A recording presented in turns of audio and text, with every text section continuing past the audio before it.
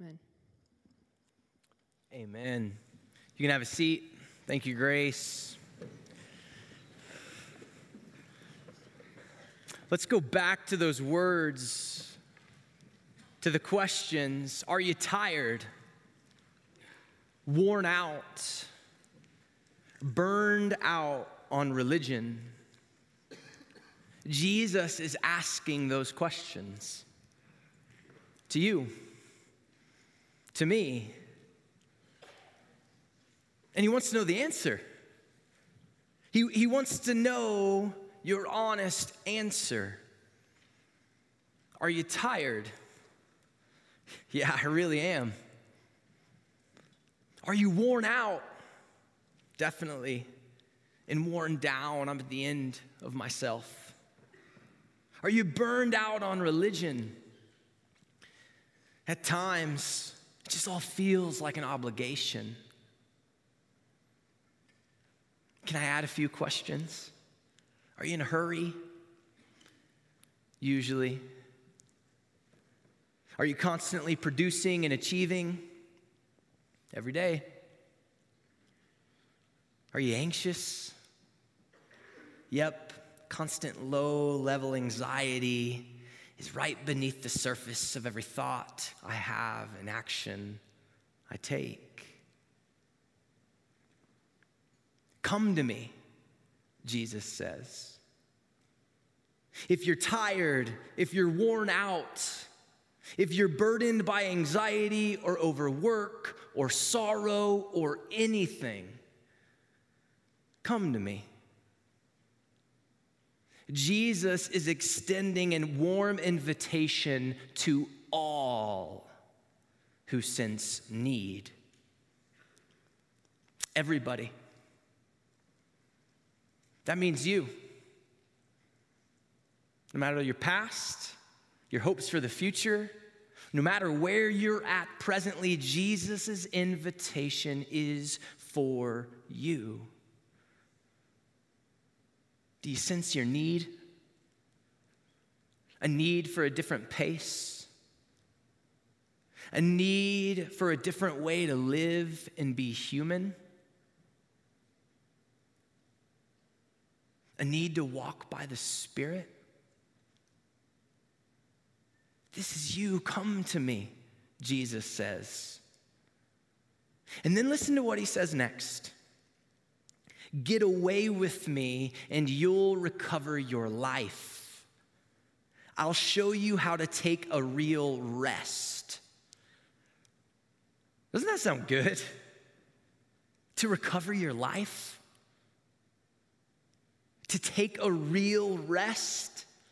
I don't even know what a real rest is, but it sounds awesome and I know I need it.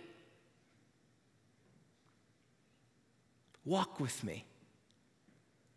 There's that word walk again. And work with me. Watch how I do it. Learn the unforced rhythms of grace. What Jesus is saying here, he's saying, come close to me. Watch what I do. Learn from me. Let me model for you a free and light life, a life of walking by the Spirit. And after you watch me, after I model it for you, and after you practice it alongside me for a while, I want you to do what I do. Live the way I live. Go at the pace I go. Jesus is inviting us into a new way to be human. The way to be human. The way of walking by the Spirit. And so here's what we're going to do for the rest of our time this morning. We are going to look at the way of Jesus, the way he lived his life. And we're not going to look at the preaching and the miracles, right? The mountaintops. And we're not going to primarily look at his suffering and his journey to the cross, his valleys. We're going to look at the in-between moments, the ordinary and mundane moments in Jesus' life. Because if you remember from last week, walking is where most of life is lived. And it's in those ordinary moments and relationships that God meets us, where his Spirit transforms us. And I believe in the ordinary moments of Jesus that there are practices where we can recover our life. We can look at the life of Jesus and we can learn how to live freely and lightly. Learn how to walk. So let's go to those moments. It's an ordinary Saturday afternoon. The sun is shining, it's hot outside, and Jesus is out for a walk with his friends, enjoying each other, probably laughing, having some conversations. And they're walking in the grain fields, kind of like you probably do with your friends in the cornfields in Iowa when they're up. Maybe. It's Sabbath. And in this story in Mark chapter 2, it's one of the many times that Jesus practices Sabbath in his life. An entire day each week to stop, to slow down, to rest, to delight with God and others. But the religious leaders of the day didn't like how Jesus was practicing Sabbath. They didn't like how he was celebrating the day. And they got upset with him. And here's how Jesus responded in Mark chapter 2. He says, "The Sabbath was made for man, not man for the Sabbath." You've probably heard this before, right? The Sabbath, that day of rest, is a gift from God to you and to me. A gift to enjoy and to celebrate. But we don't enjoy it. We don't practice it. And you may be thinking right now, Sam, I want something new. I saw your email this morning about how to walk by the Spirit, and I want something I've never heard about before. I want something fresh. I know about Sabbath. I've been taught Sabbath my whole life. I've tried it out, and it just doesn't really work for me. I like the idea of Sabbath. It's just not realistic in my life right now and what all I got going on. I understand your thinking, and Sabbath is definitely not new. It might be the oldest spiritual practice in the book. God did rest on the seventh day. And if God can rest, I think we can too. So let's see if just for a moment, if I can reframe Sabbath for us. Let's imagine that we are Israel in Egypt. Can we go back there? Can we picture that? That you're a slave working day after day after day. No breaks, no rests, no worship, no delight. Exhausted, always producing bricks. Worn out, building more storehouses. Hurried, gathering straw to meet the quota for the day. Anxious about Pharaoh's response when you don't meet his expectations. And this goes on each day for 400 years. And finally, you're set free. God hears your cries. He raises up Moses. You cross the Red Sea and you come to Mount Sinai. And you're tired from slavery and running from the Egyptian army. You're hurrying around, counting your children and family, making sure everyone made it out. And you're anxious about what comes next. You're exhausted in every way. And then Moses goes up the mountain to hear from God and receives the 10 Commandments. Are you with me? Can you picture yourself at the mountain? And then Moses comes down and he begins to read the law, and he gets to the 4th commandment and he reads these words. Observe the Sabbath day to keep it holy, as the Lord your God commanded you. 6 days you shall labor and do all your work, but the seventh day is a Sabbath to the Lord your God. On it you shall not do any work, you or your son or your daughter or your male servant or your female servant or your ox or your donkey or any of your livestock, or the sojourner who is within your gates, that your male servant and your female servant may rest as well as you. You shall remember that you were a slave in the land of Egypt, and the Lord your God brought you out from there with a mighty hand and an outstretched arm. Therefore, the Lord your God commanded you to keep the Sabbath day. Can you imagine the joy, the delight, the overwhelming gift of Sabbath to a people who have worked 7 days a week for 400 years? A day to not do any work, a day to remember God saved them, and for the very first time in Israel's life, their worth was not tied to their work.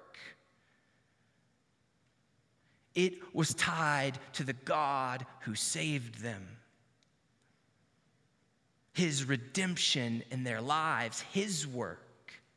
For Israel, Sabbath was a real rest desperately needed to restore their lives. And honestly, it's probably not too difficult to imagine this situation for ourselves. And hear me, I'm not saying that our experience is anything like 400 years of slavery in Egypt, so just hear that. But I do think we have taskmasters. Our own ambition, cultural and systemic pressure to perform, the whispers from the enemy that we aren't good enough and that we need more, we got to work more, we got to do more, we got to achieve more. Notifications that push us to buy, respond, and scroll. It feels like we are working day after day after day with no rest at all. And if you're feeling this even just a little bit, or if you've ever felt this in your life or in this semester, can you imagine if God came to you in this moment and looked you in the eyes and he said, stop working, take a rest, have some fun, worship me. I love you for who you are, not what you do. He did say those things. It's called Sabbath.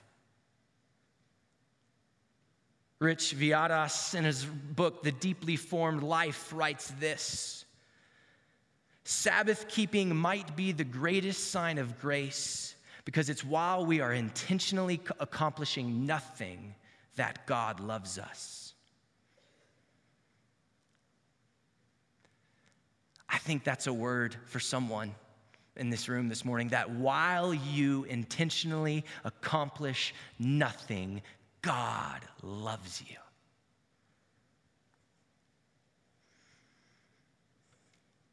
You don't have to earn his love. You don't have to achieve in order to gain God's affection. He loves you, and he's proud that you're his kid. And Sabbath is a weekly reminder of that. It's a weekly way to slow down and walk by the Spirit. So how do we practice it? How do we actually do this in our lives? Well, first we must stop. Right? If you're interested in how to practice Sabbath, here's a framework. This isn't new to me. This is everywhere. But first we must stop. The word Sabbath actually comes from the Hebrew word Shabbat, which means to stop. So the practical thing for you is to ask yourself, what will I stop? What things in your life produce anxiety, overwork, or worry? Stop them for one day. Stop working, stop doing homework, stop using social media. The second thing, we're called to rest. Engage in activities that restore and replenish your soul. Sleep in. Eat good food. Take a nap. Exercise. Or if that does not sound like rest, don't. Third, we're called to delight. The word Shabbat, again, can also be translated to delight in what fills your soul with full joy. So another practical step, this one's my favorite. Make a list of all the things that bring you joy. Ask yourself, what brings me joy and delight? And do them. If Skittles bring you joy, eat them on the Sabbath. If you're married and sex is a delight, have sex on the Sabbath. If an intentional conversation with a good friend brings you joy, have a long, unhurried conversation on the Sabbath. Do what brings you joy. And finally, worship. Spend time with God at church, or reading His Word, or going on a walk, or sitting in the quiet, or just with friends. Just be with God and let Him love you. Stop, rest, delight, worship. Sabbath. What's another practice from the life of Jesus? Solitude. Uninterrupted time with God. And if you're thinking about Sabbath still and like, yeah, that sounds great, I don't really, like, that's just impossible, we'll get there in a few minutes, don't worry. I'll try to give you some tips on how to really do it as well. But solitude, uninterrupted time with God. Look how Jesus modeled this in His life and all the in-between moments. Jesus began His ministry with 40 days of solitude. Before He chose the 12 disciples, He spent an entire night alone in the desert.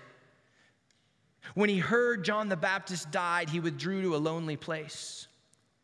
After feeding the 5,000, He went to the hills by Himself. In Mark 1, after a night of ministry, He went out alone. In Luke 5, after He healed a leper, Jesus withdrew to the wilderness and prayed. In Matthew 17, with 3 disciples, He sought out silence on a mountain. And as He prepared for the cross, He sought the solitude of the Garden of Gethsemane. Jesus practiced solitude regularly. And it's not like Jesus had tons of time on His hands. He was God. He was busy. And if you read the Gospels, though, you'll find that Jesus often went to be alone with God before or after intense times of work and ministry. He did it in the midst of all of it. Jesus understood the value and need for time alone with God. Do you? And solitude is kind of a scary word, right? We don't always like to be alone. It's frightening. But here's what solitude is. Really, it's just listening to God's voice and pouring out your own. It's listening to God's voice through reading His Word, through sitting quietly. Maybe you don't have tons of time to do it. Well, in the shower, you're usually alone. Listen to God in the shower. Walk on your walk to class, your commute to work. Or maybe there's a few close friends in your inner circle that you just want to seek and listen for God together. And solitude is pouring out your voice. It's talking to God. Tell Him you're tired. Ask Him for help. Cry out for others. Tell Him your frustrations and your doubts and your anxieties. Tell Him anything. Write it. Say it. Or just simply think it. And here's what happens in these moments of solitude.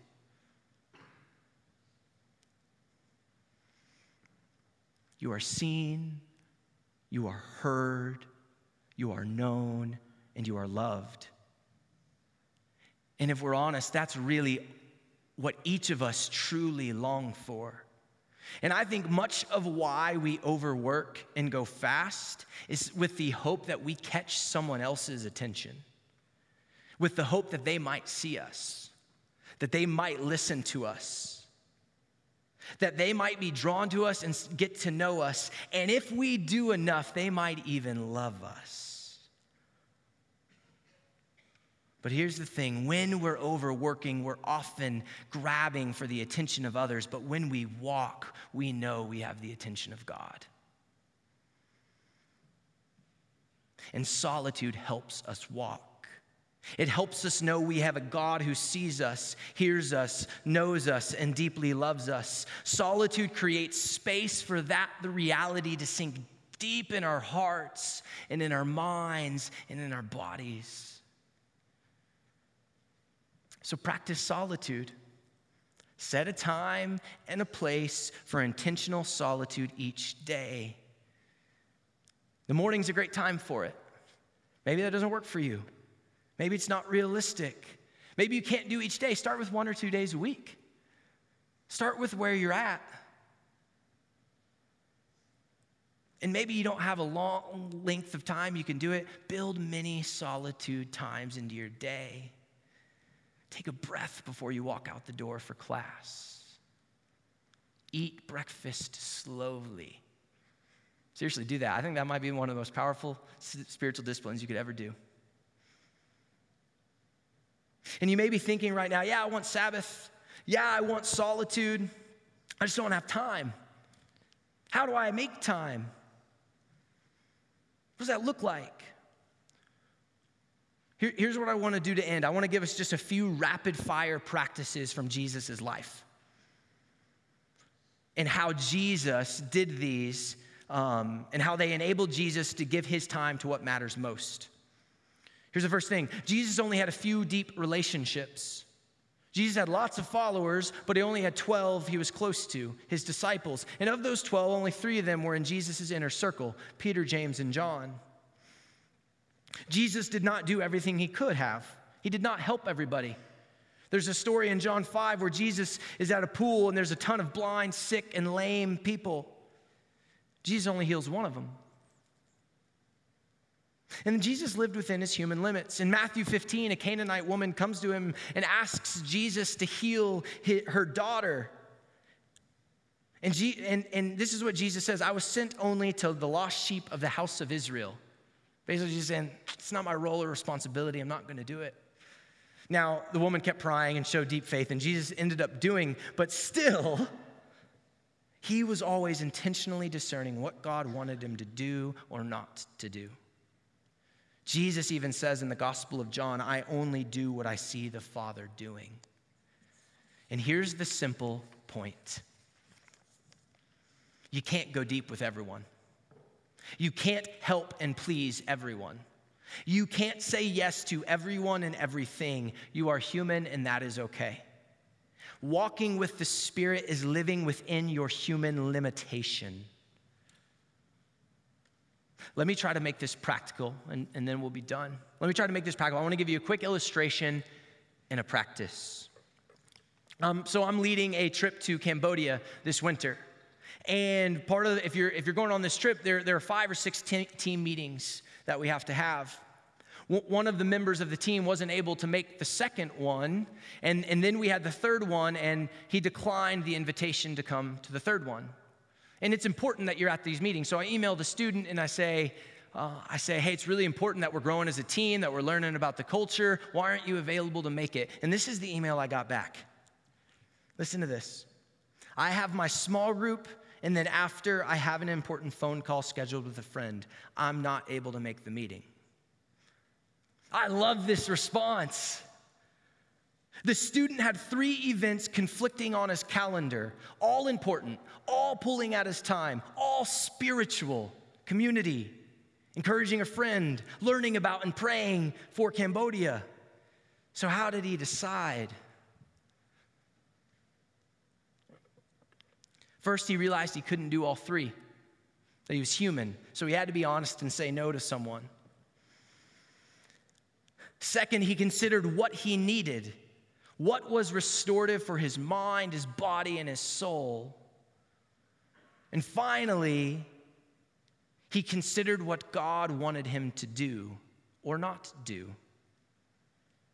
And usually what we truly and deeply need will always line up with what God wants for our life. We just have to slow down and walk long enough to consider what we need and what God wants. So here's the practice, and then we'll sing a song. Say no to something. More than that, say no to something that you do on a weekly basis. Get a weekly commitment off of your calendar. And you might, well, how do I do that? Well, consider with God, what do you need? What's restorative to your mind, body, and soul? And what does God want? Right? Because if you long for Sabbath, if you long for solitude, if you long to walk by the Spirit, then you will make time for what's most important in your life. And if you don't want that, you won't make time. So get rid of one thing. Because your deep need always lines up with what God wants for your life. Sabbath, solitude, embracing your human limits, and making time for what's most important. It's what Jesus did, and it's what he wants us to learn so that we can restore our lives, take a deep rest, live freely and lightly, and walk by the Spirit. So as you do these things, as you practice, start with where you're at. Maybe you can't give up a whole day on Sabbath. Start with 4 hours. Start with 8. Do what you can do. Remember that these practices are a means to an end, and the end is God's presence. Practices don't change you. Sabbath doesn't change you. Reading your Bible doesn't change you. God does. And they are to open spiritual practices or to create a space where you can encounter God. And the last one is have grace on yourself. Grace upon grace upon grace. You will fail. You will get distracted. But what Jesus is doing, he's saying, keep coming, keep coming, keep coming. I'm here. I'm always here because I want you to have a free and light